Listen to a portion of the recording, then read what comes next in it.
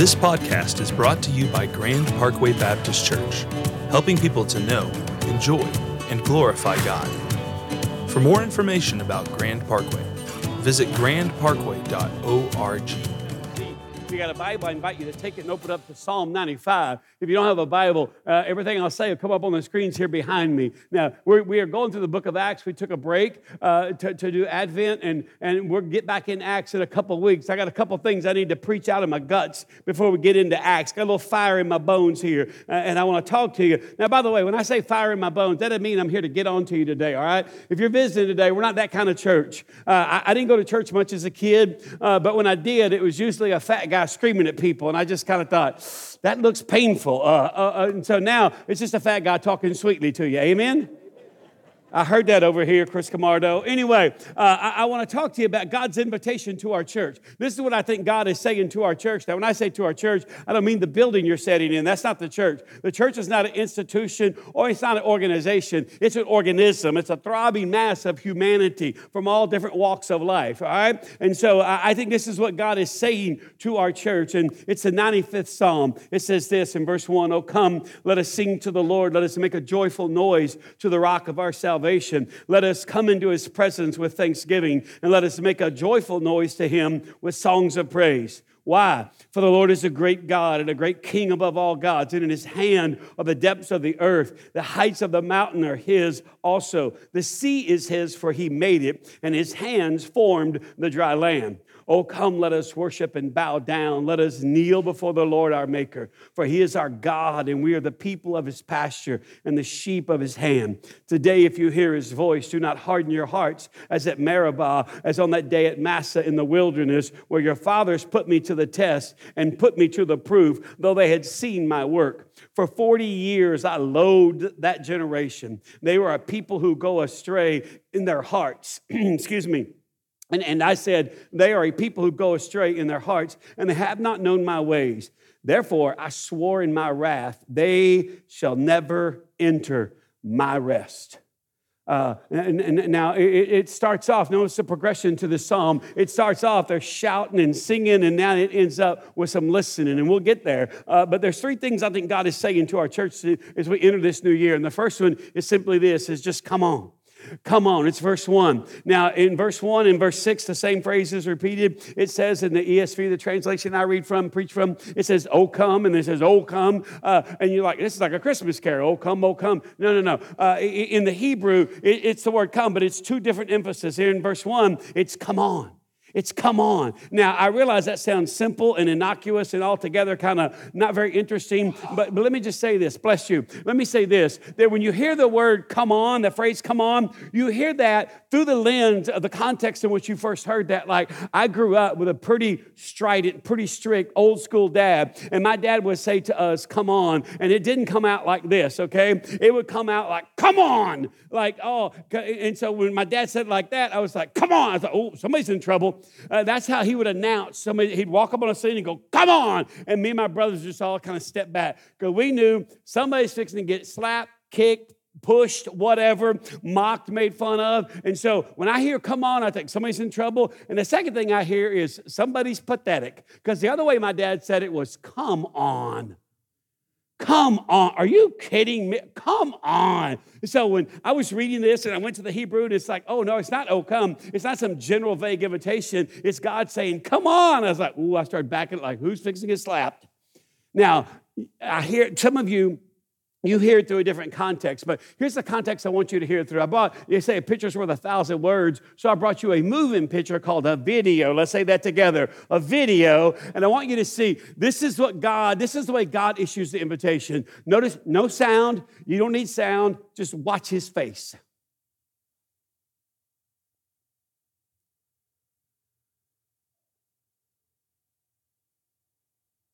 Smiling Jesus. Now keep watching.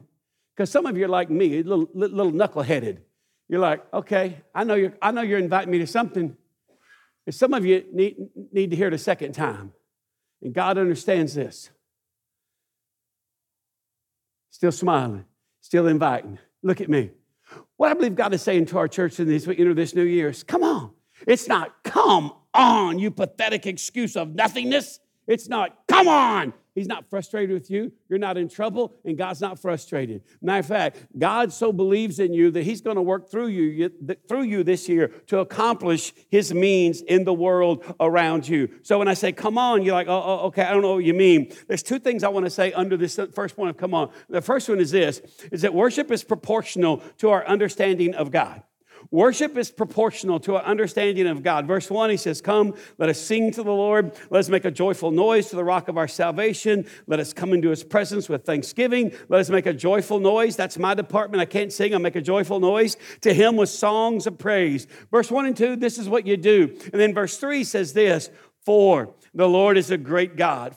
Because. In other words, hey, this is what we do. We sing like this. We respond to God like this when we come into worship, when we gather. We don't get stuck at the coffee bar in the lobby. We don't get stuck in conversations in the lobby. Why? Because the Lord, verse 3, the Lord is a great God and a great King above all gods. And in his hand are the depths of the earth, and the heights of the mountains are his also. The sea is his, for he made it, and his hands formed the dry land. This is what I mean when I say worship is proportional to our understanding of God, meaning the goal of the church is not to sing louder or with more gusto or whatever. The motivation for worship is the right knowledge of God, okay? And so I submit to you today that we should, Lindsay or Clyde, whoever's leading, should never have to try to get you to sing louder, but we should the goal of the church is not to sing more or louder, but simply understand more. And if you can ever get to verse 3 where you get to this, because the Lord, we do this, why? Now notice this.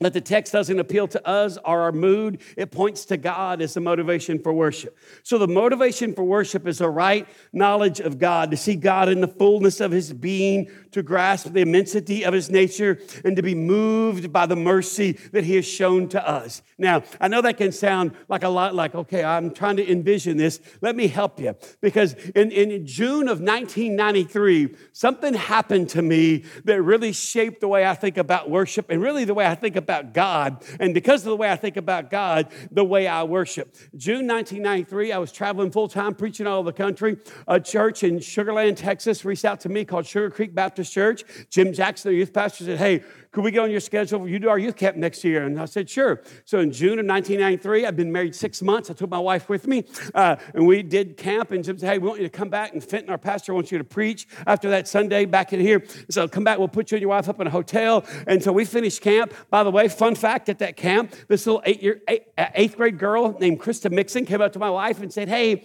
would you be pen pals if I wrote you a letter? Would you write me back? And my wife's like, absolutely. Gives her our address. I'm like, don't give these germy kids our address. They'll show up. And so she gives her, this little 8th grade girl, Krista Mixon, our address. Krista Mixon writes my wife a letter. My wife writes her back. They're pen pals for a while. Krista Mixon grows up, marries a young man named John Hood. Her name is now Krista Hood. Yes, that Krista Hood, who's our children's pastor. Your world just shrunk, didn't it? Yeah, and so we come back for the weekend. That didn't change my life, my understanding of God. We come back and Jim says, hey, we're going to go to Papacitas. I'm like, I'm down for that. And then he goes, there's a new movie out about dinosaurs. I'm like, I ain't down for that. The movie was called Jurassic Park. Maybe you've heard of it. Before it was a roller coaster or a theme park, it was a movie that shaped the way I think about God. Here's why. We get the movie, and when I'm not excited about a movie, like I ain't down with it. And so I'm like, dinosaurs, really? I'm not a paleontologist. What am I doing here? And I'm just kind of sitting there watching the movie, and you don't see any dinosaurs. You see a bunch of scientists, people talking, and then they start the little Ford Explorer tram ride through the Jurassic Park, and you hadn't seen anything. There's a storm coming, and the wind's blowing. All of a sudden, they show a goat, and then there's no more goat. And I'm like, oh, yeah, oh. And then the tram breaks down. And you're like, something foreboding is coming, okay? And all of a sudden, they're sitting there. You hadn't seen a dinosaur so far in the movie. You had nothing. And the little kid, remember, has a cup of water in the cup holder of the Ford Explorer, and the camera zooms in on it. And I remember hearing this. And the ripples in that cup. And I just shrunk down in my seat like, oh, boy. I don't know what that is, but it sounds big. And then you hear it again. And it's like, oh, I just reached over. I've been married 6 months. I just reached over and grabbed my wife's hand like, just comfort me just a little bit. And then the little kid, they broke down, the kid gets a flashlight and he's trying to get it on, and all of a sudden he shines it out of the little Ford Explorer and it hits that eye, and you're like, I jumped in my wife's pocket. I was like, whoa! And my favorite part was then you see the T-Rex, and the T-Rex starts eating people, and the T-Rex starts chasing them. My favorite part was the side mirror on the Ford Explorer as they're getting away. A little scripture at the bottom, objects in the mirror are closer than they appear. And I was like, yeah. By the way, objects in this mirror are closer than they appear as well. Just a little fun fact there for you. But you say, what's this got to do with God? I remember getting back to my hotel room that night and just sitting there and was like, why was I so impressed or imprinted upon by that? And that little voice in me kind of said, hey, by the way, that's what it's like when my people begin to worship. It's like the body of Christ begins to take strides, take steps and make strides. And there's tremors that go out in the spiritual realm. And I never thought about God and worship the same ever since then. June of 1993 was a theater right over here off 59. It's not even there anymore. I don't know what it is now. But that's where my understanding of God got broadened, because I remember just hearing that and just thinking, whatever that is, it's big and there is a thickness to its being that I am not prepared for. And God is the same way. And so when I say worship is proportional to our understanding of God, this is what I mean. It's not how you feel about who's leading worship or what songs we're singing. It's really you're reflecting. When you have a laid back, almost cavalier posture towards worship, what you're really saying is, I don't really understand God that much. And it makes me think, we need to teach you more. Here's the second thing I want to say about this innocuous, hey, come on, man, come. Just a smiling Jesus inviting you into what's next. Here's the second thing under that. Sanctification is a process, not an event. It's a process, not an event. And because of this, we're always changing. Matter of fact, there's 3 things you should outgrow this year. 3 things you should outgrow this year. Number 1, your marriage. Some of you are like, I'm listening now. Don't turn there, but in Ephesians chapter 5, the Bible's talking to men, says, love your husbands, love your wives, as Christ loved the church, gave himself up for her. We hear that as men, like, I don't relate to that. And then it says, okay, let me bring this down to something you love, your body. And he says, no one's ever hated his own body, but we nourish and cherish it, men. You nourish and cherish your own body. Now, what's it got to do with anything? The word nourish there in the Greek means to feed to maturity. So look at me, men. You should be nourishing. You should be relating to your wife in such a way that she is nourished, she is fed, she is strengthened by the way she relates to you and you relate to her, and lead your family. And so your wife is being nourished and she's growing, and you're like, I don't want to be left behind. So you start growing as well. And so what happens is when 2 people are growing spiritually, you outgrow where your marriage has been. The reason a lot of people leave their marriage is because they don't outgrow it. It's just stuck in the same place. You got married 8 years ago, and you still relate to each other like you just got married. It's just kind of like, hey, by the way, when your wife gets out of the shower, she just wants to stop sweating. She's just like, please. And you're like, hey, grow up, okay? Just grow up. Your wife's like, please, bro, what? Give me a break here.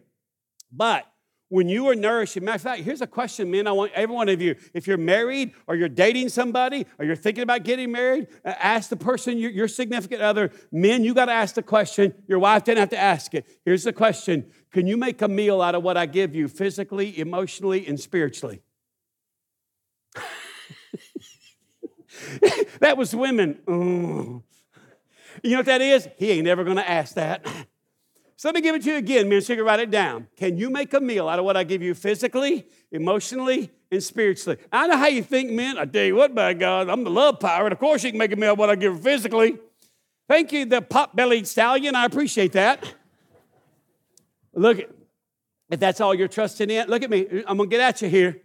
You're still you hadn't outgrown your marriage yet. You're still acting like you're on your honeymoon. Now, hey, that part is great. Amen? Hello? Yes. That's a gift from God. Don't stop enjoying that, ladies. We need to keep enjoying that. Amen, men? You're like, I ain't saying nothing. Honey, did you hear all those other men saying amen like that? That wasn't me. Oh, can you make a meal of what I give you physically, emotionally, and spiritually? Yeah, because you should be outgrowing your marriage. Here's the second thing you should be outgrowing: yourself. You should be outgrowing yourself. 2 Corinthians 4:16 says, hey, outwardly we're wasting away, but inwardly we're being renewed day by day. If you're not being renewed inwardly day by day, You are growing sick and tired of being sick and tired. You're the perpetually angry man that people don't feel comfortable or safe being around. And you're not mad at everybody else. Deep inside, you're mad at yourself because you sense there's something you should be doing, but you don't know how to do it. And what you're not doing is you're not outgrowing yourself. Outwardly, you're wasting away. Have you noticed, men, that the more you do the same thing, the less consequence it has? Because inwardly, you're not being renewed day by day. Here's the last thing you should be outgrowing, your knowledge of God. You should be outgrowing your knowledge of God. You say, what do you mean? No. You should be growing. You should be knowing more, growing in your knowledge, your understanding of God. This is why you should consistently be in a church where you're being taught the truth of God's word, because this is what brings change in us. This is why we have midweek classes that start. Ladies' Bible study starts Tuesday, 2 days. Midweek classes start Wednesday night. Midweek meal starts Wednesday night right in here. This is why we have Sunday morning Bible studies going on right now in the building right across the parking lot. They happen at 9 and 10:30. It's why our warehouse, our student ministry building out here is full of kids right now. That's why there's probably 70 4th, 5th, and 6th graders right across the parking lot right there. Why? Because we want our kids constantly outgrowing their knowledge of God. You say, well, why is that a big deal? Here's why that's a big deal. People stop coming to church, not because they don't enjoy church anymore, but because you no longer enjoy yourself and you blame it on the church. If you're not outgrowing where you are, who you are, and how you are right now, it's just a matter of time before you get sick of yourself and you take it out on the church. Outwardly, you're wasting away, but you're not being renewed inwardly, and you think somehow that's the church's fault. Look at me. We ain't got to create desire for you. We can't do that. I just spent 2 days or a day and a half in Freer, Texas. If you know where Freer, Texas is, say amen. Yeah, well, some of y'all know about it. I'd heard about it. I have a friend that's from there. And I got there, and Freer, Texas is home of the Muy Grande. If you know what the Muy Grande is, say amen. Less people. See, we lost most of you there. For those of you who don't know, for those of you who don't feed animals and then shoot them, it's called deer hunting. There's a big contest every year called the Legend of the Muy Grande. It's the biggest deer. No, not just deer. They have like antlers. Like I grew up in East Texas. You have 6-point, 8-point, 10-point. I saw a 26-point buck in a convenience store. It looked like someone cut off a rocking chair and stuck it on the thing. I was like, what? Horns growing up, horns going down. And they said, well, it's what we feed them down here. And he said, this is the Muy Grande. And I made the mistake of saying, what's the Muy Grande? Boy, what kind of village idiot are you? I walked in one store, and the guy said, where are you from? I set down my Coke Zero. He goes, where are you from? I said, how do you know I'm not from Freer? You ain't from here. Well, you must work for the Chamber of Commerce. Freer, Texas, where every truck is nice and they have a cow catcher on the front of it because they're used to hitting deer at 70 miles an hour. Ba-bam! Driving back last night, I saw 6 dead animals on the side of the road, and they were all deer. I mean, deer are like rats down there. They're everywhere. And I was like, wow. Now, you may be thinking, why are you telling me all this? I don't have to create desire for anybody down there to go deer hunting. Matter of fact, one guy said to me, you hunt? And there I was at the fork in the road. I wanted to say, do I look like I hunt? And he's like, you're breathing, ain't you? I don't understand the sport of like feeding an animal in the same place all the time and then sometime in November coming out there and shooting it. It's like me feeding my dog all the time, then one day stand up on the breakfast table and shooting him. I don't really consider that a sport, but that's just me. Now, my family, they'll kill and eat anything. They are cracker rednecks from East Texas, and they ain't nothing they won't shoot. I went once, and I gave my dad the gun back, and I said, and I told the guy this in the store, and he took his hat off and started just doing this. And I said, hey, but I got guys in my church. I get a lot of deer meat. Guys in my church, I love it. Man, a backstrap, yummy. There you go. I wouldn't give you anything. I said, excuse me, I wouldn't give you a thing. Man, don't hunt, you don't eat. Thank you, Jethro Clampett. I'll get right on that. But here's the thing, I walked away. I do not have to go to Freer, Texas and create desire for those men to hunt. Now, if you're a deer hunter, I'm not mocking it, okay? Just don't invite me, okay? I mean, I got family members, they put deer urine on them, go out in the woods, and I'm just like, that's like more expensive than Kobe beef by the time you add it all up. Just go buy Kobe beef. Shut up, boy, what's wrong with you? Just because you're a sissy. I'm 59 years old, and the men in my family call me a sissy because I don't like to hunt. But here's the thing. I don't have to create desire for them. They get up, it's 10 degrees outside. They go sit in a glorified treehouse on steroids and shoot Bambi's mom. And it's about $3,000 to do that. My truck costs $3,000, but I digress. We can't create desire for you, okay? You should ask yourself, why is there not this desire in me? See, because first thing God's saying to our church is, come on, man. What's the next step in your faith journey? Second thing God's saying is come in. Come in, it's verse 6. Oh, come. It's come in the Hebrew. Let us worship and bow down. Let us kneel before the Lord our Maker, for He is our God, and we're the people of His pasture and the sheep of His hand. Notice the verbs in verse 6. Worship there is not singing. It means to prostrate oneself, to just get down before on your hands and knees. If all you believe about worship is singing, then you're not really worshiping God, but you're worshiping your preferences, okay? So to worship is to bow down, to kneel. What is happening here is the progression of worship. It goes from singing to your posture changing. Verse 1, singing, shout to the Lord, make a joyful noise, all that stuff. And now that they're kind of understanding the God that they're singing to, that they're worshiping, their posture begins to change. And so we've all heard that we worship in spirit and truth. If you've ever heard the phrase at any church, we worship in spirit and truth, say amen. Has anybody ever explained to you what that means? Say amen. See, you lose most people. Because we preachers like to say things that sound profound and go, boom, take that. To worship in spirit and truth is very simple. Look at me. It means it's what's happening in you is a reflection of what's happened inside is a reflection of what's happened outside.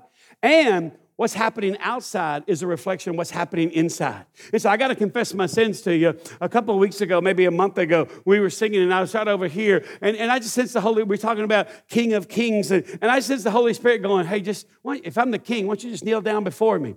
Well, Lord, I don't want to scare my people with my freedom. So you'd rather grieve me? Well, Lord, I don't want people to think I'm showing off. I don't think they're going to think that. You're saying I'm the king. Well, bow. And so I had to confess to the Lord, you know what? I think that was sin. And He's like, you think? Come back when you make your mind up. Okay, that was sin. I'm sorry. So I'm just warning you, all bets are off in the new year. I'm like David. I'm going to become more undignified than this, because here's my concern, okay? Here's my thing when it comes to worship. We love worship, but I think we worship more in our head than we do in our heart. What do you mean? To worship in spirit and truth, it means that the outside matches what's going on the inside. And sometimes I feel that in our worship, we got plenty of truth, but we ain't got much emotion. And I'd like to see us engage our emotions in worship this year. Now realize, I'm not talking crazy, pass the snakes, none of that stuff. No, I'm just talking about bow down, kneel down, raise your hand. My kids mock me at my house. They'll be talking, and someone says something good, and they're like, I'm going to do dad at church. This is dad. Yeah. And you're like, doesn't bother me at all. Matter of fact, I have a little sip while I got it here in my hand. So if you ever see me doing this with a cup of coffee, yeah, it's because I'm saying, I'll drink to that. Oh, that's so good. Yes, because I feel it in me, and it wants to get out of me. And that's okay. Now, if you're like, hey, man, I'm pretty stoic in my worship, look at me. That's okay, too. But don't look down on the person that's raising their hand like, that's a bit much. We're Baptists. Put your hands down. No. See, come in means, hey, let's just enter a little deeper in. I think there's a balance, and I think this quote captures it well. Let me read this to you. Truth without emotion produces dead orthodoxy and a church full of artificial admirers. On the other hand, emotion without truth produces empty frenzy and cultivates shallow people who refuse the discipline of rigorous thought. But true worship in spirit and truth, true worship comes from people who are deeply emotional and who love deep and sound doctrine. Strong affections for God, rooted in truth, are the bone and marrow of biblical worship. And so I just want to fuel your understanding of God, because the more you understand God, the more you're outgrowing yourself, the more free you're going to be in worship. I want you to point to something in verse 7. He says, for He is our God, and we are the people of His pasture, the sheep of His hand. Like I could say right now, this is a very preachery thing to say. Worship is rooted in creation and covenant. And you'd go, yeah. And you'd walk out and go, what'd that mean? Yeah, when I say worship is rooted in creation, it's verse 4. In His hands are the depths of the earth, and the heights of the mountains are His. Also the sea is His, for He made it. He created it. That's creation. Covenant is verse 7, for he is our God, and we're the people of his pasture and the sheep of his hand. You say, I don't get, let me make a connection. Verse 7, sheep of his hand, look at verse 4. And in his hand are the depths of the earth. The heights of the mountains are his also. So if you're sitting in this room and you're a 17-year-old girl and you're thinking, man, I love Jesus. I want a guy to think I'm cute and be interested in me and ask me out. I just want to say to you, hey, nothing wrong with that. That's natural. That's normal. God made you as a young woman for a relationship with a young man. But instead of pitying yourself or taking matters in your own hands, what you got to read in here and kind of go, oh, no, wait a minute. You said in his hands are the depths of the earth, and in his hands are the heights of the mountain in verse 4. And now in verse 7, you're saying that I'm the sheep of his hand. So the same hand that holds the depth of the earth and the heights of the mountain holds me, yea, me. I can rest securely in that. So you got me, God, huh? You're not punishing me. You're protecting me. That's what high school's about. Thank you very much, God. I'll take more protection. In his hand is the depths of the earth and the heights of the mountain. And it's the 17-year-old that's laying in bed at night and going, you got a plan for me, or do I have to come up with something? It's a divorced mom with 2 kids. It's like, you still got a plan for me? Do I have to take matters into my own hand? Please tell me I don't have to squeeze myself into those bedazzled jeans and go to Bar Louie and just see who finds me interesting. I'd rather off myself. Ease up on the bedazzler. They're jeans, not a chandelier. Yeah. The last thing he says, come on. And then he says, come in. And then he says, listen. Listen. What do you mean? Verse 7, today if you hear his voice. Today if you hear his voice. How are you going to hear his voice? Because he's a speaking God. That's how. Today if you hear his voice, do not harden your hearts as you did at Meribah, as on the day at Massah in the wilderness, when your fathers put me to the test. And they put me to the proof. By the way, to put him to the test is to basically say, well, we're going to see if God's going to do what we're asking him to do. And to put him to the proof is to say, okay, God, you've done it before, but I need you to do it again. Prove that you're really real. These are 2 episodes, and we ain't got time to go there, but for the Old Testament, one is from Exodus 17, and one's from Numbers chapter 20. The 40 years wandering when God said, I loathe that generation. Okay, remember that ends? It starts off, shout to the Lord, woo! And now God says, hey, shut up and listen. Because I want to hear you empty worship. You're saying things you don't quite understand. He says, for 40 years, I loathe that generation. I said, there are people who go astray in their heart. Look at me. You start to wander in your heart before you ever wander with your hands and feet. You just kind of wander. You just begin to kind of drift. Your heart just begins to get about a half a bubble off. And God says, hey, they put me to the test and they put me to the proof. 2 episodes from the history. And the Bible references this so we'll learn from it. One's in Exodus 17 at the beginning of the 40 years they're wandering in the wilderness. And the Numbers 20 is kind of towards the end. And guess what? It's the same thing. What? They're like, they hung out of water. They're like, God, we're out here dying of thirst. Don't you care? I mean, you bring us out here to the desert to kill us? Here's the question to think about. Have you ever seen enough from God that will keep you from testing him and putting him to the proof? Can you ever just say to your whole family, man, hey, by the way, it's kind of rough right now, but God has demonstrated himself. He's proved himself. We're not putting God on trial, okay? God is faithful, and we're going to be faithful. But they were like, oh, God, can you even provide water? And God said, Moses, take your staff with which you struck the Nile. This sound familiar? Like I'm capable? And he says, you guys want water? Okay, Moses, hit this rock. I'm going to make water come out of the rock. And he does it in the very beginning, early on. And at the end, same thing. They're like, hey, once again, are you really real? Maybe this year where you could just move past testing God and asking God to prove that he's really real, even though you've seen his work. Today, if you hear his voice, he speaks. Let me close by just telling you there's 4 ways God speaks primarily. He speaks through his word, through prayer, through spiritual authority, and through circumstances. God speaks through his word, through prayer, through spiritual authority. That means pastors and teachers. And oh my gosh, they got like 15 religious channels in Freer, Texas. I tried to watch them. It made me angry.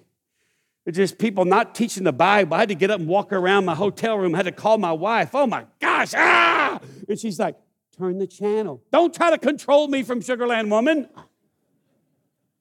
I was just like watching it, just thinking, what are you doing? Oh, it was sad. God speaks through His Word, through prayer, through spiritual authority, and through circumstances. Now, let me say this. In your circumstances, some of you are like, okay. God never speaks through any of those in any way that violates His Word. He just doesn't. And I've heard all kinds of kookiness. Well, the Lord's told me to divorce my husband. Well, He did. Has he been unfaithful? No. Is he abusing you? No. I'm just not happy. Oh, thank you for saying that. I'm divorcing my wife tomorrow.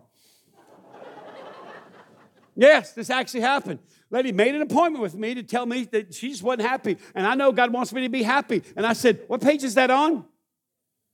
I hadn't found that one yet.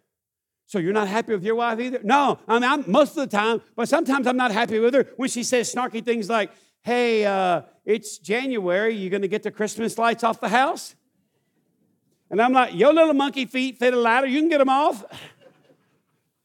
And she doesn't say anything, she just walks on by. Or, hey, there's a lot of leaves in the front yard. Yeah, because we have a tree in the front yard. Get the connection? And, by the way, ladies, you ain't got to take up some of you ladies like, I tell you what. She a big girl. She's just like, I ain't doing it. I get to it. I got some things going on. I get around to it, okay? But sometimes I'm not happy. You know why I'm not happy in my marriage sometimes? Because I don't get my way. And that crazy woman I'm married to, you know what she says? Oh, it's a very Christ-like experience to not get your way.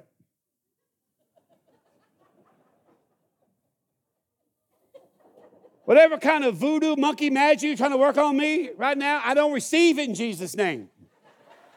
And she just smiles and she said, Jesus didn't get his way. Remember in the garden? Nevertheless, not my will, but your will be done. Your will's not always going to be realized, honey. And in my mind, I didn't say it out loud. But in my mind, I thought, oh, that's why I got married. To not get my way. And guess what? That's exactly right. There's not a married man in here that doesn't know that's true. Now, some of you are going to walk out here and throw me under the bus. Can you believe he said that about his wife and about marriage? If you think you're going to get your way all the time in marriage, you ain't married. And if you're single and you think that, you should never get married. Because here's the thing, and I'll be done. Look at me. Here's how you know you married the right person. You don't get your way, and you like it. I lost some of you right there. That last part, you're like, oh. I think we had a blowout, Pastor. Can you back up? Yeah. I don't get, now, am I, hey, by the way, am I happy? Tuesday is our 31st wedding anniversary. Yeah, I'm very happy. I'm so happy, I'm taking her to the Waffle House for dinner for our anniversary. Yes. Y'all think, you're kidding, right? No, I'm not kidding. No. And guess what? That's her preference. Some of y'all are. She just wants to go to the Waffle House. Split a waffle and just talk. 31 years, I don't always get my way. Hey, men, if you're always getting your way, you're abusive. I don't always get my way, and I'm better for it. And I get the Christmas lights down. I said, when it gets above 70 degrees, cold up there on that roof. She checks the weather. It's going to be under that for the next couple of weeks. I know. I'll get them. Hey, today, if you hear his voice, don't harden your heart. God speaks through his word, through prayer, spiritual authority, and circumstances. But there is no circumstance where God speaks contrary to his word. Okay? Let's pray together. God, thank you that we can laugh and learn at the same time, but we don't want to miss the point. That you're a speaking God. And you're saying to your people, listen. Listen, don't just assume. Don't walk in assumption. Live in authority. Listen. And not because you're mad at us. Not because we're pathetic or somebody's in trouble. You say, come on. Come on, man. What I have in store for you is so much bigger and better than what you have in store for you. Come on. Some of us, you're saying, come in. Come a little deeper. Let's just take another step. And to all of us, you're saying, listen. So Holy Spirit, brood over us right now for just a moment as we listen before we get out of here. Just press in on us what you're saying, God. We're listening, and you're speaking. That's a great combination. So Holy Spirit, have your way with us right now.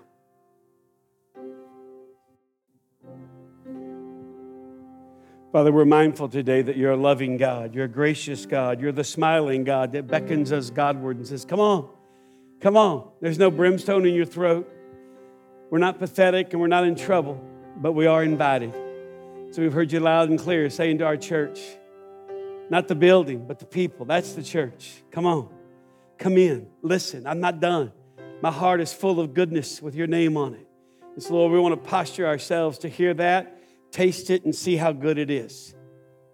God, that's our desire. Make it our experience, we pray in Christ's name. And everyone said, amen, amen. Thank you for your presence here today. If you're new to our church, know this, you're always welcome. You're always welcome. If you have any questions about anything you saw or heard today, some of our pastors will be available down front. I'm going to ask Lindsay if she would make herself available down front as well. We believe that women have a priesthood. Now, I say that, and some of you get jumpy and send me emails. We believe in the priesthood. We believe that women have gifts. We don't believe that a woman pastor, or we will never have women elders, but we will affirm the priesthood of women. Does that make sense? Okay, I don't want you to be like, oh, get all tied up. We're very conservative theologically. One thing you'll notice about our church on Sunday morning, there's not a lot of frosting, there's a lot of cake. Does that make sense? We don't have lights and smoke and all that kind of stuff. And here's why. We don't want Sunday morning to be the experience. We want you to be so equipped with the gospel that you become the experience people have in the workplace. That's why we do. There's a reason we don't disparage other people that have gyroscopes and whatever. And great, wonderful. I don't know that's going to make a difference in your soul. So there's a method to the madness. But anyway, there's always something going on in our church. We like to make you aware of what's going on. We do that by way of our video announcements. So check them out real quick. Here's what's happening at Grand Parkway Baptist Church. Did you know that we have a church app? You can use it to get involved, register for events, listen to sermons, podcasts, and more. Find it wherever apps are available for your devices. Women's Weekend is a 2-day gathering for women all across our city of all ages to glorify God, be equipped in faith, urged toward holiness, strengthened in friendship, and reminded that Jesus Christ alone has the power to satisfy. It'll be on February 23rd and 24th here at Grand Parkway Baptist Church. January 14th will kick off our first starting point of the year. Come and learn what it means to be a member of Grand Parkway Baptist Church. It'll be held during second service in the fellowship hall. Midweeks begin on January 9th and 10th. Tuesday mornings will have Bible studies just for women, followed by Bible studies for the entire family on Wednesday evenings. We take care of dinner with registration. Finally, D-Now is our in-town, overnight, weekend-long experience for our students. It'll be on February 9th through the 11th. If you're interested in serving, driving, or being a host home throughout the weekend, contact Annie at grandparkway.org. For more information or to register for these events, please visit our website at grandparkway.org. If you have any questions or want someone to pray for you, find one of our pastors at the front of the stage at the conclusion of our service. We'd like to conclude our service with a spoken blessing. So if you would, stand to your feet, hold your hands out.